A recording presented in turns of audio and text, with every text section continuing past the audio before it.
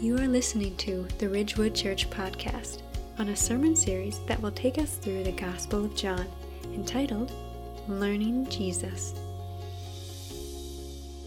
Well, recently I've become acquainted with an organization called the Edelman Trust Barometer. And it's a group of people that study culture, and they've studied the United States over the last handful of years. And just this year, in 2019, they've revealed that there's been a big shift in who and how we trust and what we put our trust in. And so for Americans, for a long time, our trust was in big business and big organizations and important world leaders. And in the events of the last handful of years, what they've discovered is that things have really shifted a lot.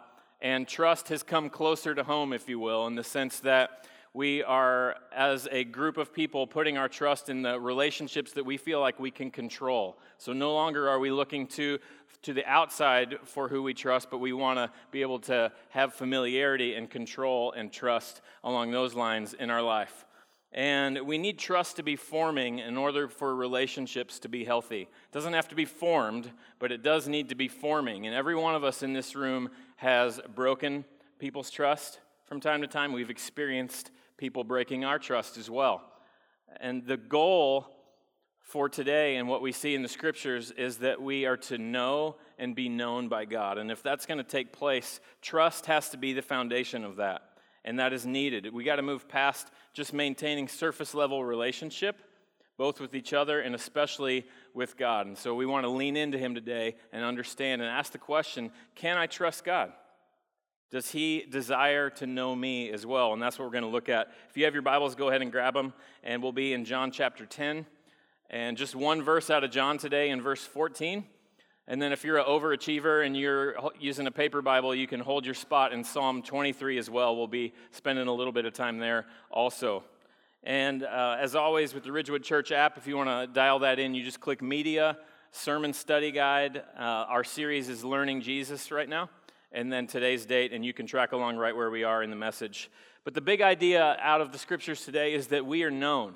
And within that, God wants, I believe, to speak to each one of our hearts in understanding the relationship that we have with Him. And as we go through Learning Jesus together, this series on the Gospel of John, we're in the middle of some I am statements. And so you can see that there of where we've kind of gone as we're journeying through the scriptures in the Gospel of John.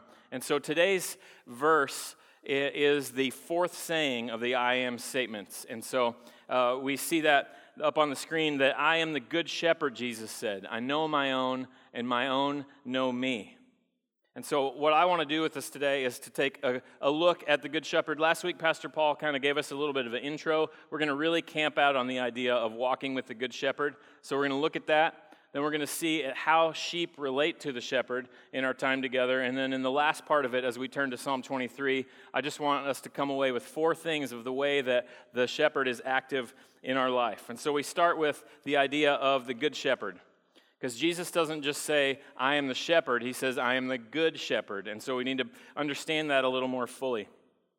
One commentator says on the word good here, in the original language in Greek, the word kalos is used to describe the role of Jesus in the context of Him being self-sacrificing or giving of Himself, laying down His life.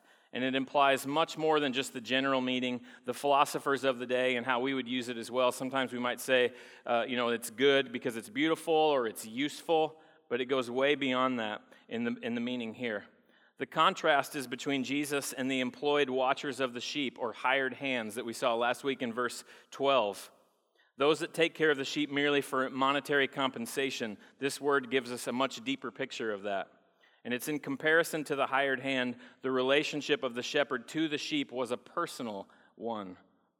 And the shepherd's personal investment in his relationship was the life of the shepherd. It's a self-sacrificing, full-on investment of the shepherd to sheep. And we've seen that in the scriptures in other ways as well, the sacrificial serving of types of leaders that were pointing to Christ. And so you may remember Moses, he laid his life down, gave of himself very sacrificially in the life of the Israelites to lead them where God wanted him to go. Not an easy job as he laid his life down to lead them. And then David as well moved out and as a young man ran forward to face Goliath and he gave himself sacrificially, put himself on the line in order to protect the Israelite people. But for Jesus, he fully and completely embodies what it means to be a good shepherd, and the I am statement is very true for him. For the shepherd to know the sheep is set in a context of genuine goodness. And so this knowledge goes way beyond just a factual knowledge or a stale or some kind of vanilla familiarity, but it really is true and deep knowledge. The shepherd knows his sheep and he loves them. Earlier in the passage in verse 12, speaking about hired hands, it's referenced there just to give us a contrast that the good shepherd goes way beyond them. And there is a difference. The care and concern of the good shepherd is far deeper than those of hired hands. And a number of years ago, I was a ministry intern at a church within the student ministry. And just like within professional sports teams, when the rookies are there, they're like, hey, rookie, carry our luggage. Hey, rookie, go get us coffee. It was like, hey, intern Neil, you get to lead 6th and 7th grade boys. Fresh experience for me. And they were a spirited bunch, to be sure. And I got to lead their small group and then guide them over a series of years at summer camp as well. And my care for them, I would like to think, was very strong and important in their life. But in the comparison of those boys, the way they were loved by their moms, it didn't hold a candle. I was just a hired hand to them. And a mother's love is a powerful thing. I didn't care about their nutrition that week. They said, hey, can we drink 5 Dr. Peppers? Totally. Can we throw rocks at each other? Yes. Can we drive the church van? No, you can't. My care was decent for them, and I cared for them a lot. But my care paled in comparison to the love of mothers. And so, moms, we just want to thank you for your love and investment in our lives.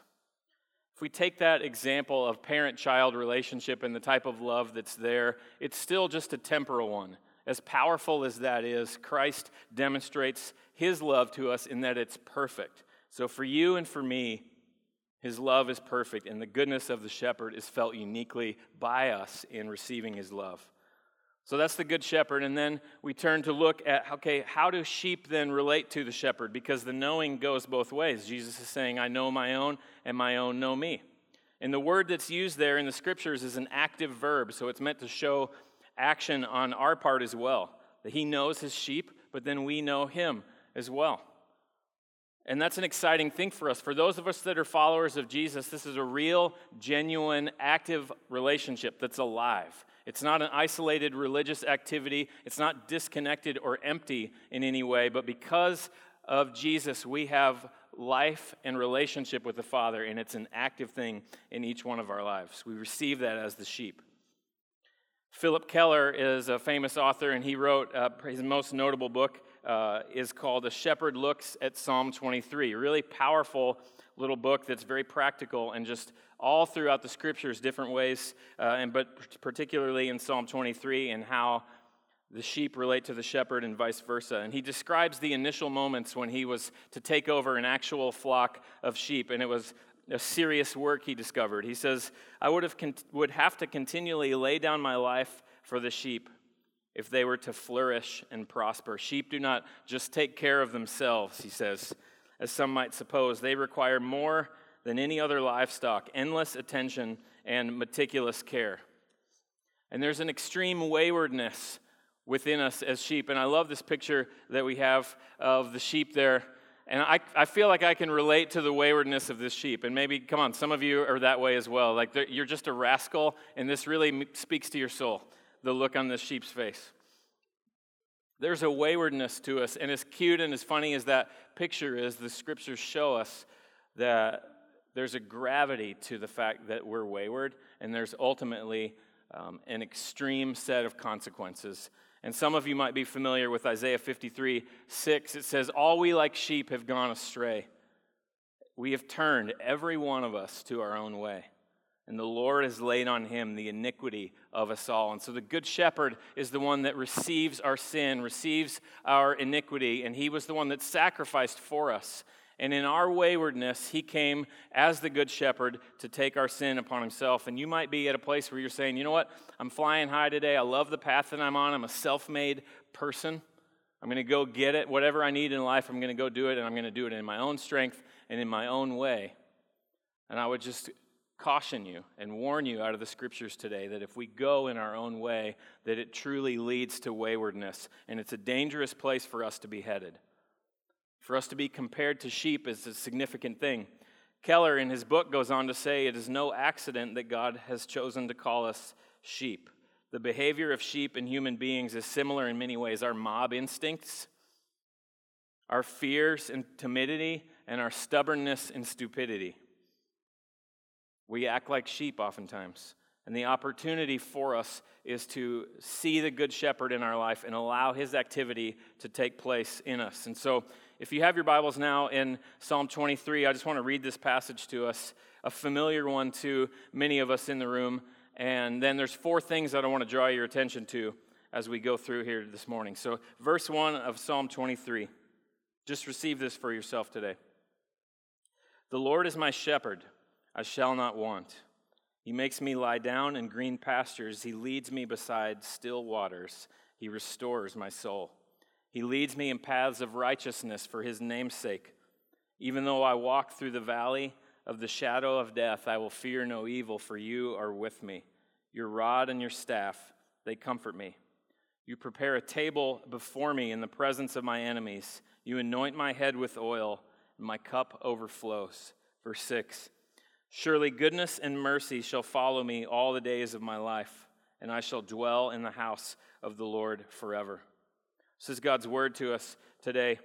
And as we go through, as I said, there's 4 things I just want to promises out of the scriptures here today that I want us to pay attention to. I would encourage you to think through and connect to one of the 4. We don't have to explore all 4 in terms of you praying through that throughout the week, but I really would challenge you to grab a hold of one. Which promise do you need to believe for yourself and pray over yourself throughout the week as we go through?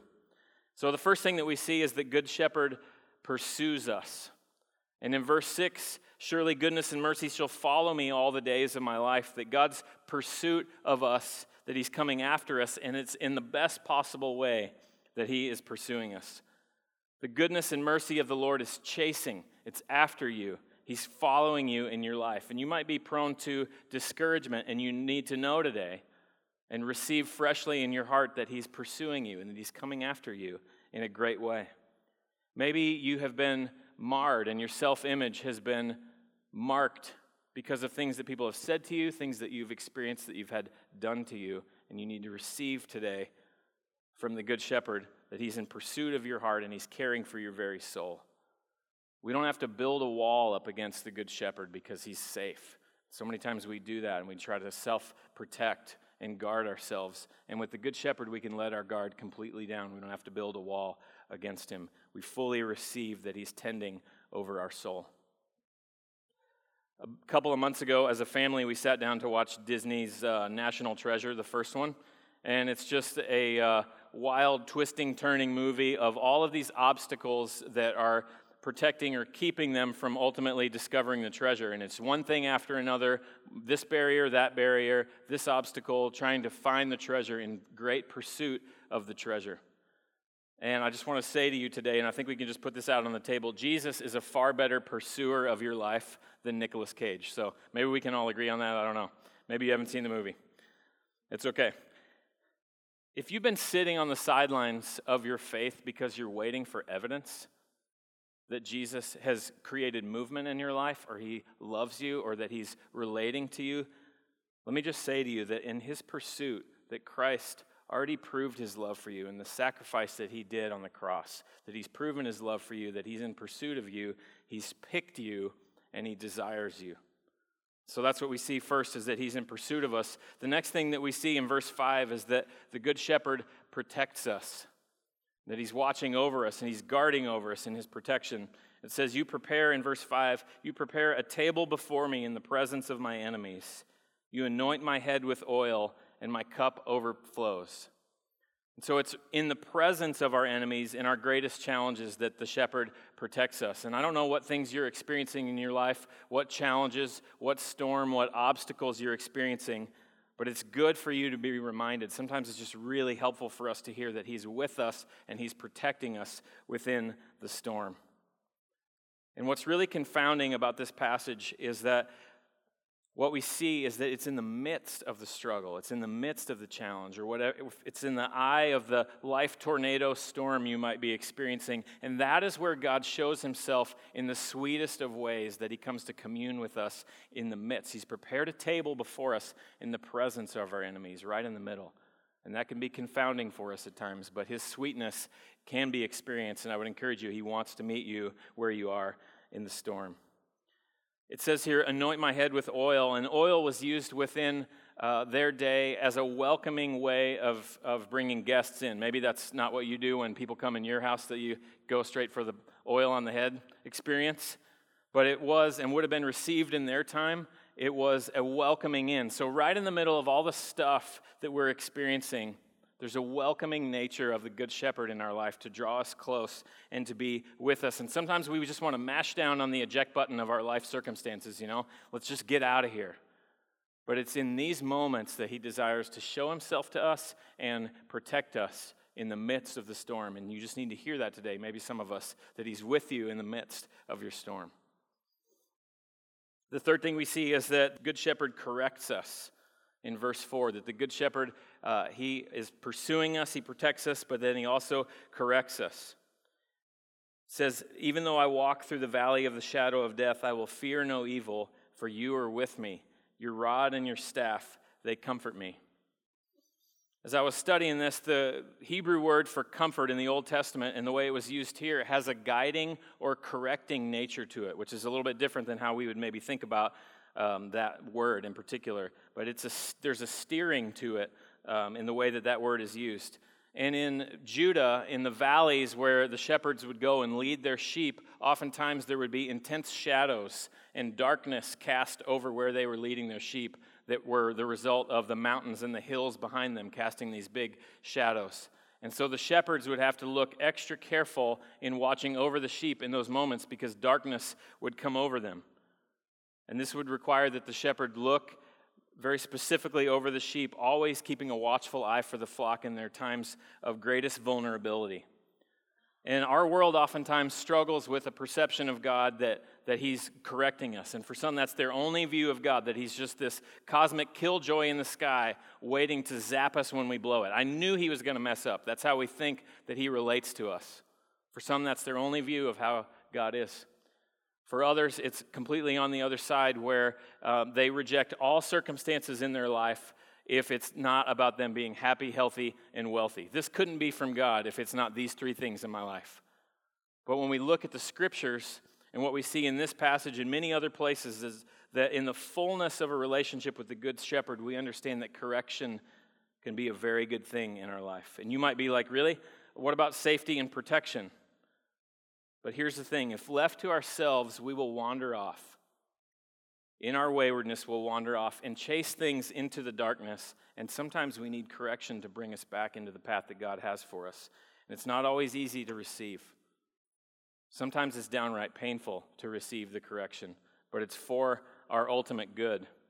In the house that I grew up in, my parents have several crepe myrtle trees, and they're beautiful in the summertime when they bloom, but every year they have to be pruned back. And the first couple times that they were pruned, the results of the pruning was quite shocking because large portions of the tree were cut off so that the best growth could come forth and occur. And every year that this happened, it looked like all of the life of the tree had come off. If you see the picture up on the screen, it just looks like sticks stuck in the ground after the tops were cut off.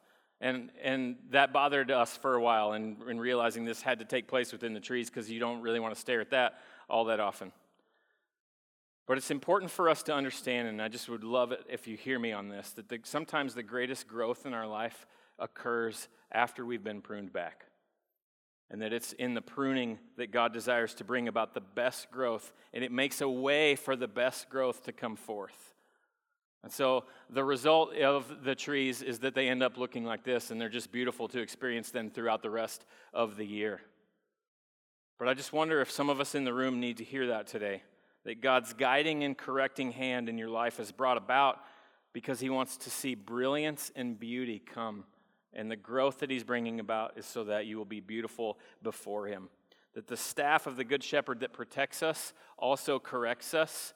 And we have the opportunity today to receive that in our lives as a good thing. He means it that way.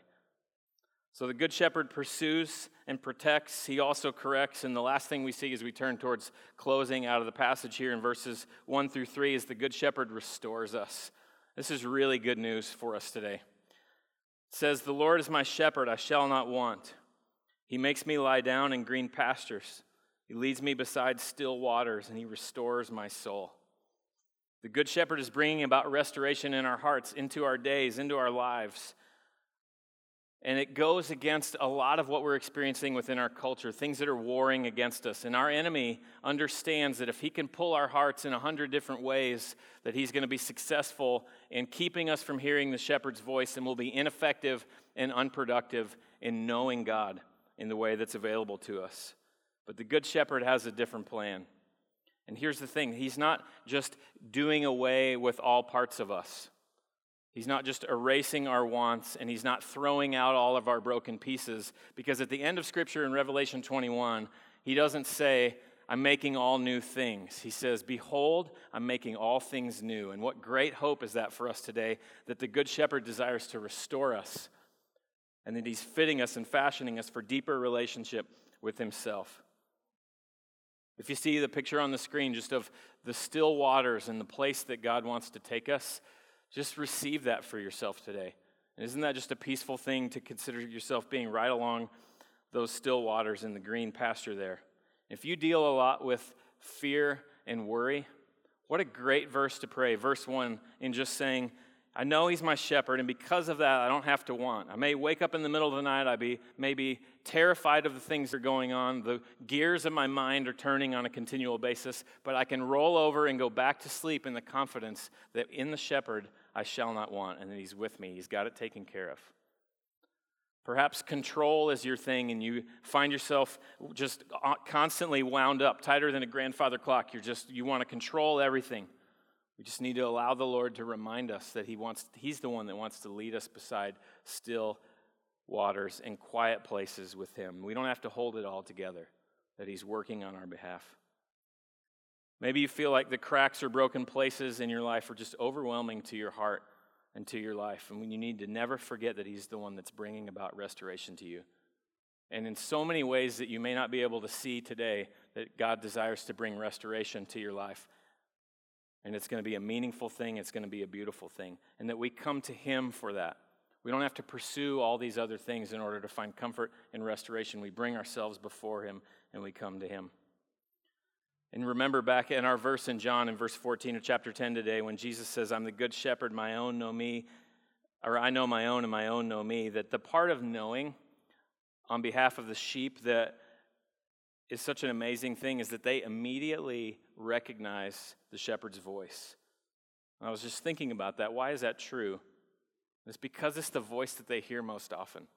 They're drawn to the shepherd's voice. Have you tuned your ear to the voice of the Good Shepherd in your life over every other voice?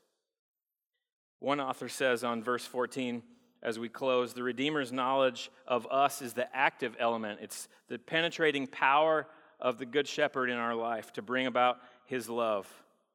And the believer's part is a passive thing. It's a thing that we receive, and we just receive the position and place that he has for us. And we're made to receive from him. If you think about the best part of your couch, the spot you always come and sit in, the sweet spot of your couch, and that's the place that the Good Shepherd wants us to understand, that the sweet spot is in his arms, and for us as his sheep, we come to him to receive from him. And the last part of verse 6, and it's our eternal hope, and it's the opportunity that's in front of us, is that we'll dwell in the house of the Lord forever, it says. So having the shepherd lead us beside still waters in this life brings about peace, and he chooses to restore us. But then it's our greatest hope for eternity, that the best part, the ultimate payoff and reward of heaven is deep relationship with Christ, because he's the best thing. We won't want anything else. And for us to long for that now is an awesome opportunity of what God's doing in our life as we receive the work of the Good Shepherd. So as we close, we're going to put a couple questions up on the screen, and just would love for you to consider these. And we're just going to sit quietly for a minute. And so the first one is, which work of the Good Shepherd, as I said at the outset, which one of these four things do you need to hold tightly to for yourself? Just ponder that for a minute. Is it pursuit that he's pursuing you? Is it his protection, his correction, or his restoration? And just ask him to press that into your heart. And I would encourage you, again, to pray that over yourself this week. And then how would your life look different if you believed this truth? So just consider these things for a minute or two, and then I'll close us in prayer. Just sit quietly. Thank you for joining us on the Ridgewood Church podcast. For more faith-based resources or information about Ridgewood Church, visit us at myrwc.org.